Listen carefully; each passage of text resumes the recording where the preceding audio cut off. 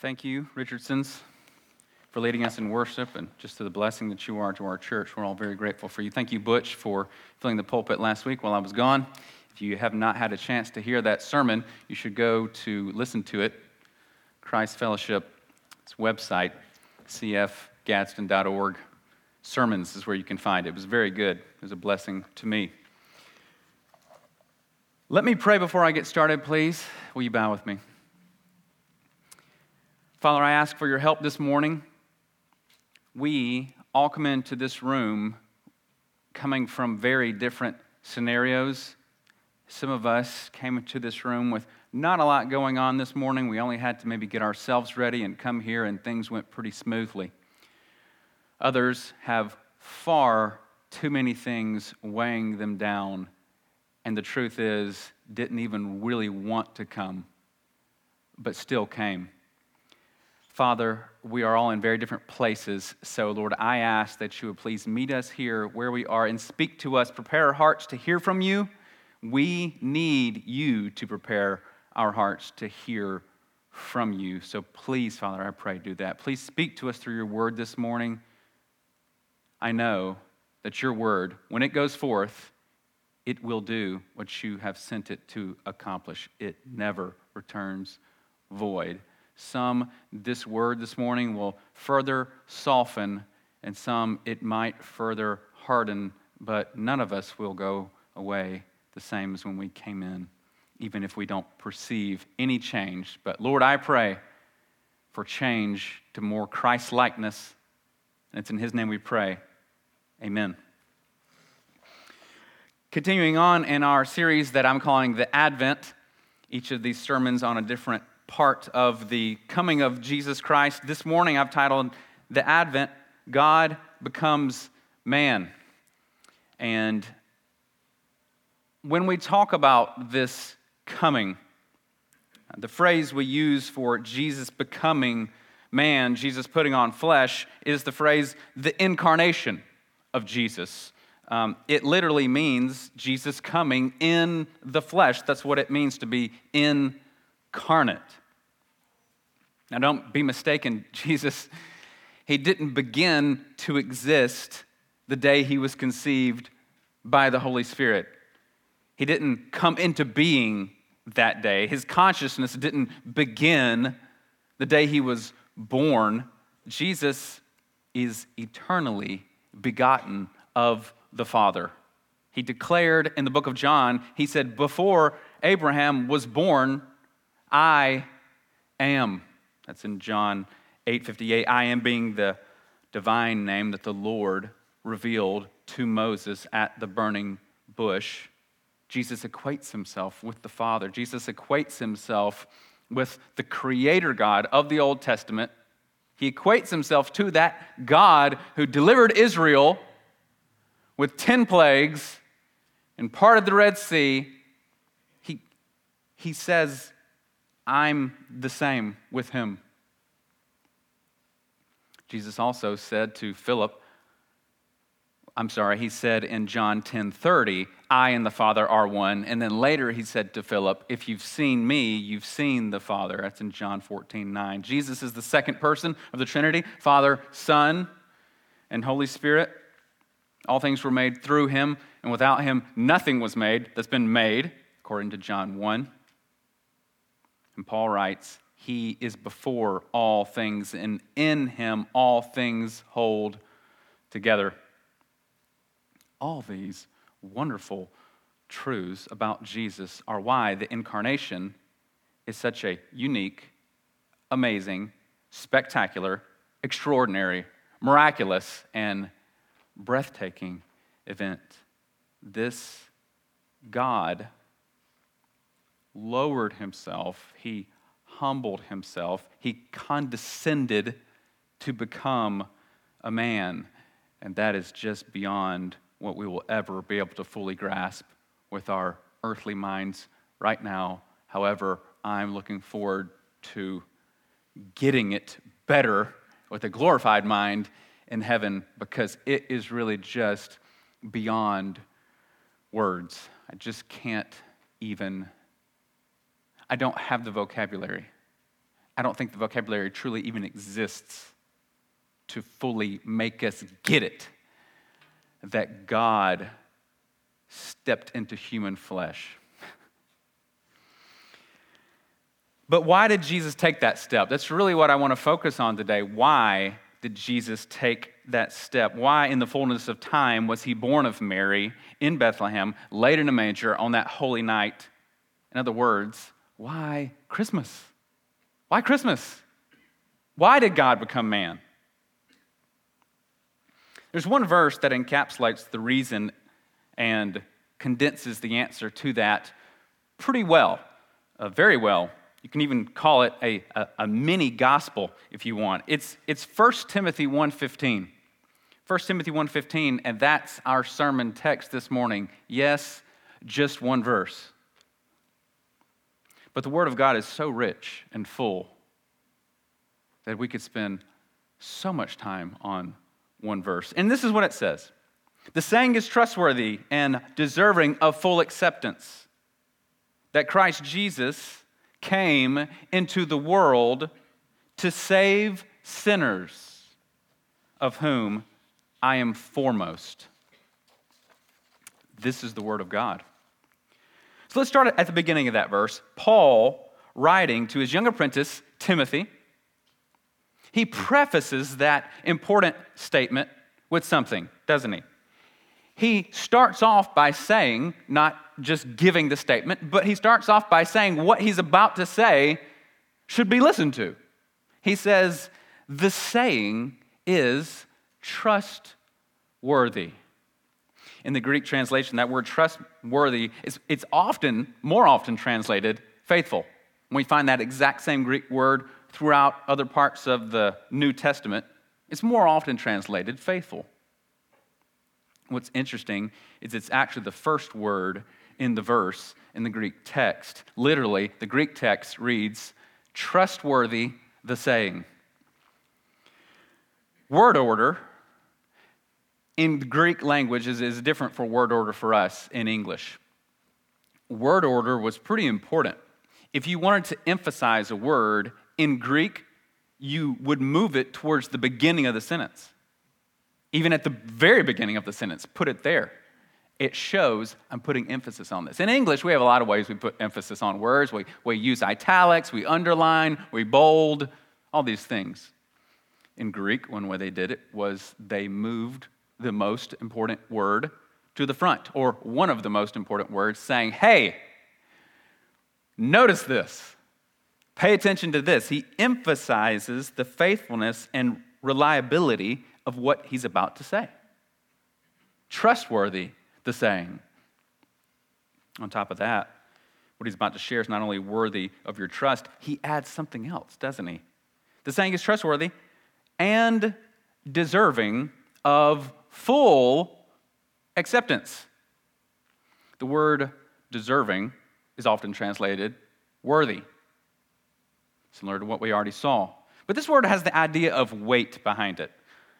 It communicates something real, something that has sustenance, something that possesses weight.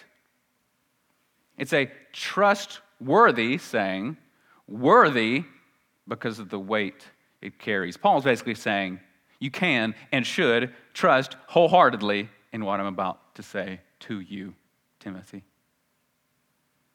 And then what's he say? Here's the statement.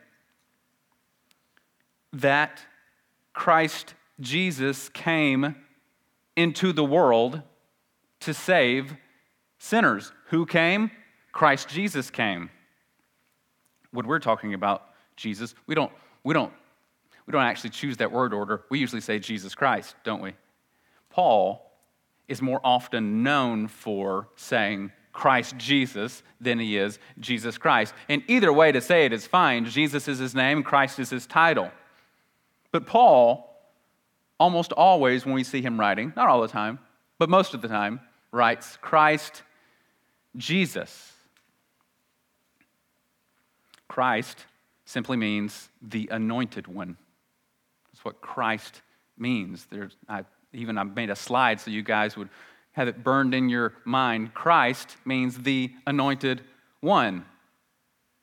What's this anointing mean? You even see the picture there of oil being poured out, right? In the Bible, to anoint someone was the idea of pouring oil on top of his head. For example, David, when the prophet Samuel was showing that God chooses you as king, David, he poured oil on his head. Also, Aaron, there's a psalm that talks about the oil running down Aaron's head. Aaron was Moses' brother, the first high priest, running down his head and dripping off his beard. And it's a symbol of the Holy Spirit's presence on someone. That's what it was a symbol for. It wasn't just to get the person oily. It meant something. It showed something. And so Jesus, as the anointed one, it's a symbol of the Holy Spirit upon him. On that topic, Pastor Stephen Lawson had this to say. He said, Jesus Christ, in his coming, was anointed by the power of the Holy Spirit to fulfill the saving mission for which he came into the world. He was endued with power from on high. That's what Stephen Lawson said. He's helping us understand this a bit better. This is power from on high that Jesus Christ received. And you remember where he received it. He was baptized by John the Baptist in the River Jordan, and the Holy Spirit descended upon him in bodily form like a dove and began his ministry. That's when his ministry years began. And towards the beginning of his ministry, we find Jesus in a synagogue reading from a scroll, the prophet Isaiah. And he reads this. He says this. He says, "The Spirit of the Lord is upon me because he has anointed me. He has anointed me to proclaim good news to the poor. He has sent me to proclaim liberty to the captives." And he tells the people in the synagogue, this scripture is fulfilled in your hearing today. To which they don't say, "Hooray!" They say, "But only the Messiah can fulfill that. Are you claiming yourself to be him?" And they try to kill him. He was the anointed of God in order to fulfill the will of God, and no man could prevent that from happening. What was that will? What was this will of God? Well, we can find it in Jesus' name, the name given to him by the angel when he spoke to Mary. "You shall give him the name Jesus." Do you know Jesus means the Lord saves, or Yahweh saves? That's the divine name of God. The Lord saves. His mission is found in his name. "You shall call his name Jesus," and then the angel says, "for he will save his people from their sins." "You shall call his name Jesus," the Lord saves, "for he will save his people from their sins." That's why he said it that way.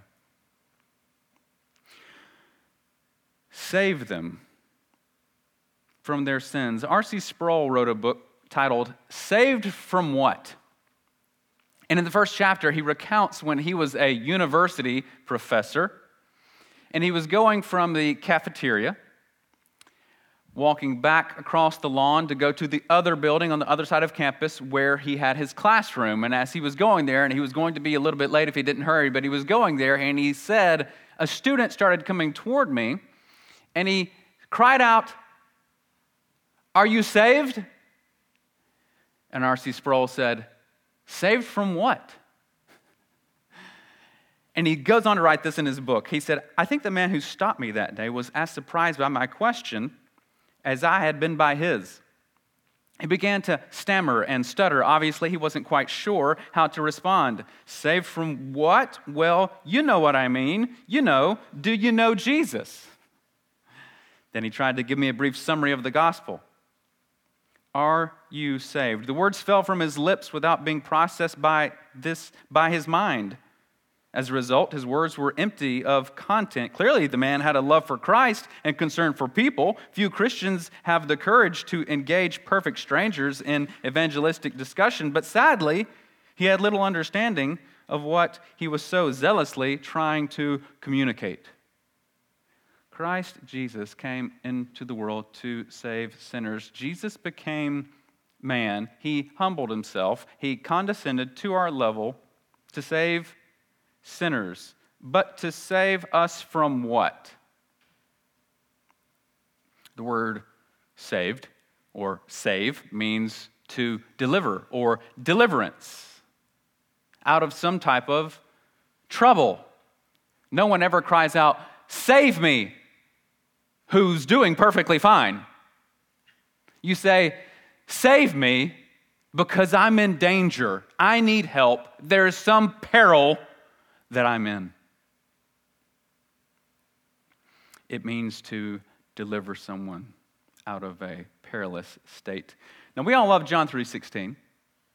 For God so loved the world that he gave his only begotten Son, that whosoever believes in him will not perish, but have everlasting life. We love that verse because it puts emphasis on the love of God, and the love of God that is so rich and deep that he did something. He gave us the way to be saved. But did you know that just 20 verses later, in the same chapter, John chapter 3, that we read this verse in John 3:36, whoever believes in the Son has eternal life.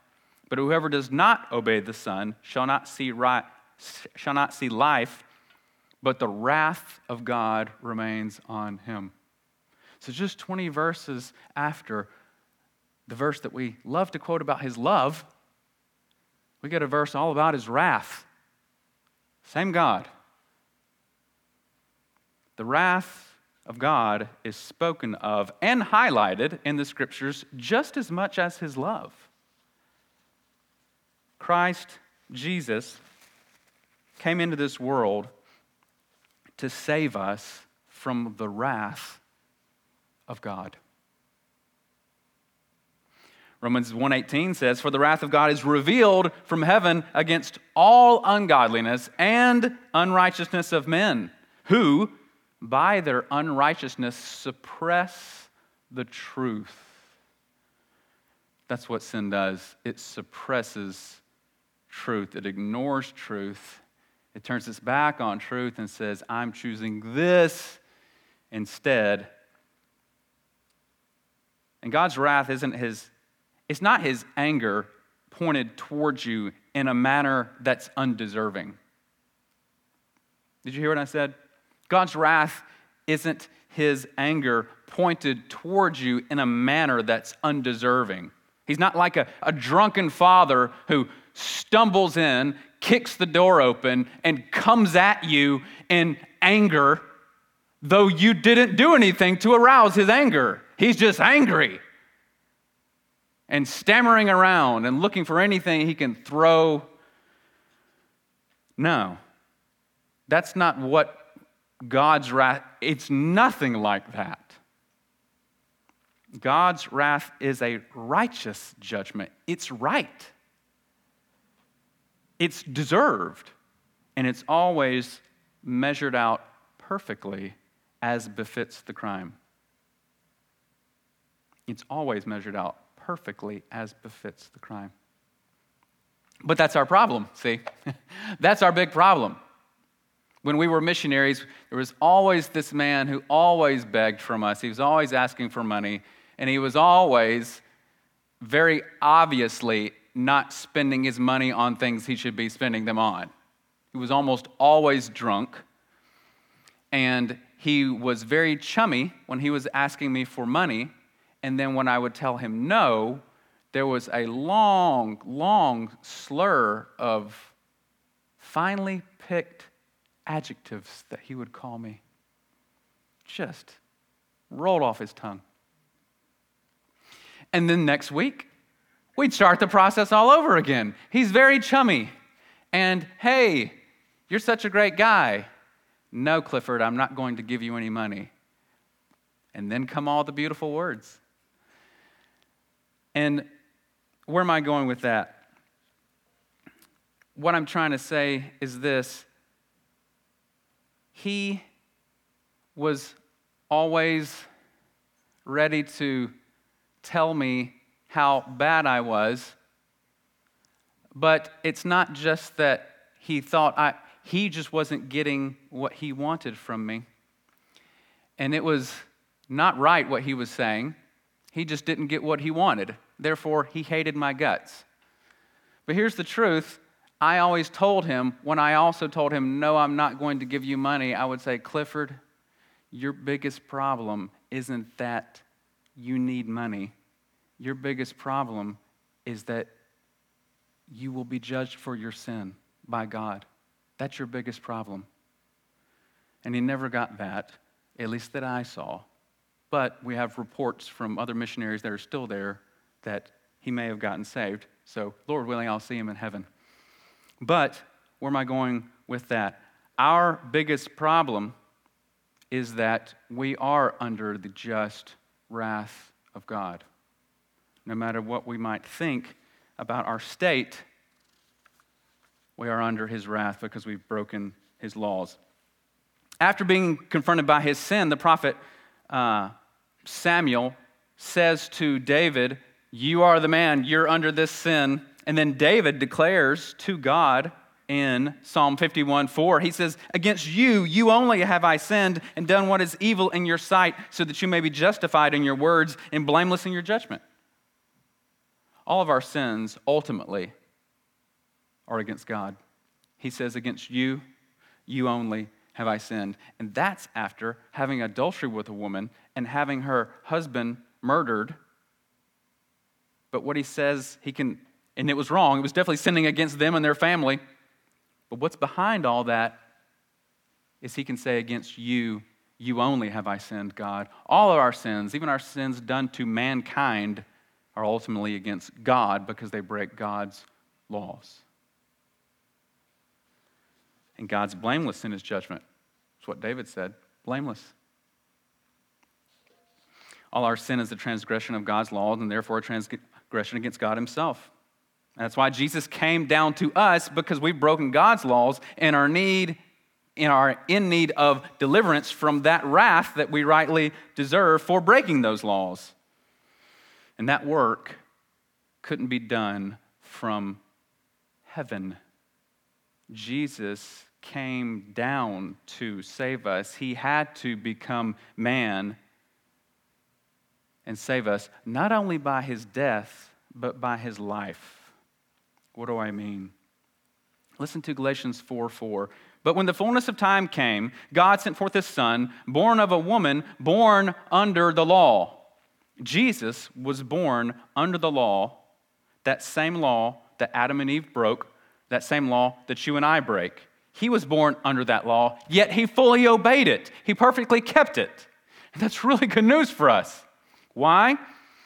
He was a righteous law keeper and therefore was the only righteous man who's ever walked this earth.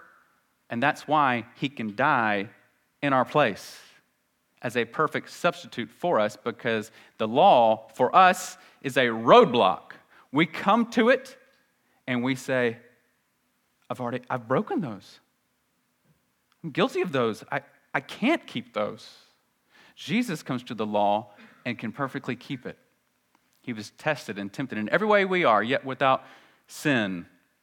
God had to become man because it's not possible for man to save himself, nor ascend himself to God.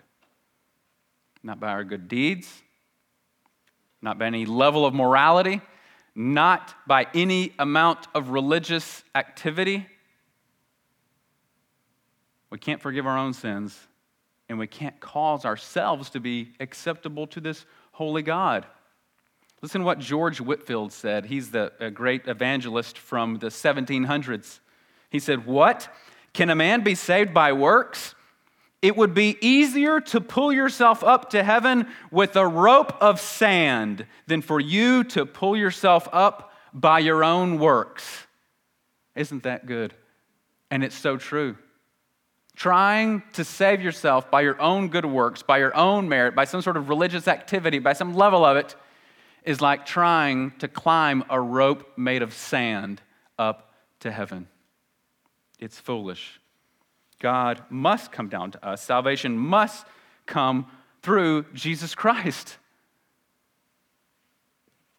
He saves us by his life and by his death. Both were necessary. The righteousness that Christ's life produced, the righteousness of his life, is necessary in order that he might be a sinless sacrifice, a substitute for sinners, die in our place. Because otherwise, if he dies, though he's not perfectly righteous, then he's taking the punishment that he deserves, because he's also a lawbreaker. The death of Christ is necessary too, because that wrath that we were speaking about earlier, there must be payment for sins. There must be payment for sins. There must be punishment for evil works, because good judges judge rightly. Would you want God to be anything other than a good judge? Do you want him to thwart and bend justice the way earthly judges can do? Do you want him to be a God who accepts bribes and doesn't give justice? Well, you might say, well, I kind of want that for my case. But you don't want it for anyone else's, do you? You don't want the man who steals from you to be set free and to not pay back what he stole. You don't want the man who perhaps murdered someone you love to be set free and allowed to go without any punishment. You don't want that here on planet Earth. Do you really want a God who's like that? Who lets wickedness just fly by, who just winks at sin? No. God's justice must be satisfied. And Jesus died to take the punishment that sinners deserve. That's really good news. Paul says Christ Jesus came into the world to save who? Sinners. Do you see that in our verse? Christ Jesus came into the world to save sinners. He didn't come to call the righteous, but sinners to repentance. He didn't come to call those who believe they're already good. Jesus came for lawbreakers. Jesus came for God rejectors. Jesus came for those who have no righteousness of their own. Those who would not ever be accepted by God by anything of their own doing. That's who Jesus came for.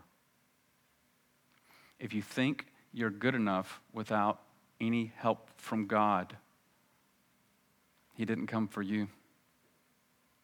He came for those like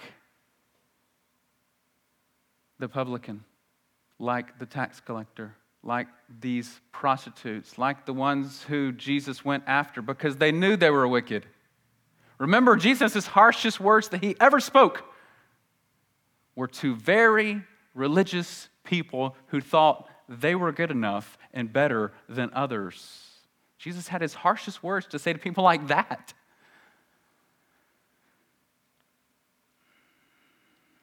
Jesus came for those who have no righteousness or merit of their own. That's why it was necessary for Jesus to come into the world. He had to become like man in order to perfectly represent us before God. We need a representative. We need a go-between. We need a mediator between God and man, and that's the Lord Jesus Christ. He had to become man in order to be under the law, perfectly keep that law. He had to become man in order to truly and rightly die, shed his blood, take the punishment that we deserve, dying as if he were a lawbreaker, though he was a law keeper. Dying as a sinner, though he was the only man on planet Earth who did not deserve that wrath. He was the only one, and is the only one who's ever walked this earth who did not deserve the wrath of God. Yet he drank that cup to the very last drop and absorbed the full wrath of God upon himself. Paul ends with an amazing statement. I don't know if you picked up on this. Paul, the apostle, who's responsible for writing roughly half of the New Testament, Paul, the apostle, who, besides Jesus Christ, was one of the most sanctified men to ever walk this earth, not sinless, but very godly. Jesus was sinless, of course. But Paul ends by lumping himself in with the worst men on earth. Christ Jesus came into the world to save sinners, he says, and then he ends with, of whom I am foremost. If you've got the NIV this morning, your translation says, of whom I am the worst. The old King James says, of whom I am chief. In roughly the year 55 AD, Paul the Apostle wrote in 1 Corinthians 15:9, he says, for I am the least of the apostles.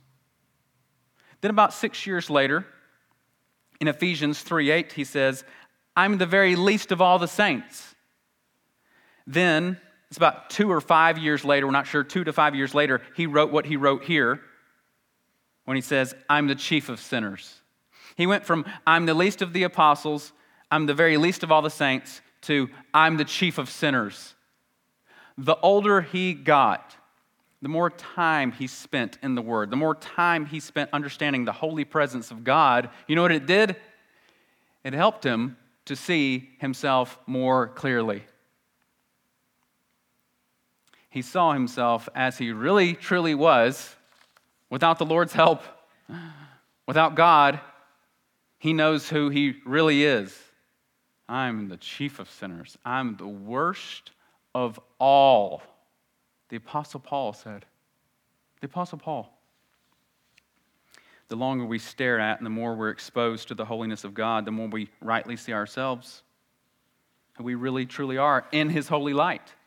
Like some of you might have a light like this in your house. They're kind of old. I'm not sure they make them anymore, but you might have a light switch that has a circle knob on it and it fades the lights up and down. You've seen those. Like a light that can be slowly brightened, it reveals more and more of what's really in the room, the brighter it gets.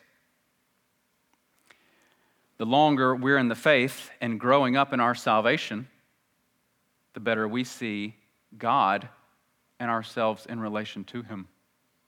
And I think that's why Paul says that. Paul sees himself more like the tax collector in Jesus' parable. Remember, there was a Pharisee and a tax collector, and they were both praying. Paul sees himself more like the tax collector who beat upon his chest and wouldn't even look up to heaven, saying, God, have mercy on me, a sinner. Paul is essentially saying this. Listen to this. Paul is essentially saying this. If God can save the chief of sinners, He can save anyone.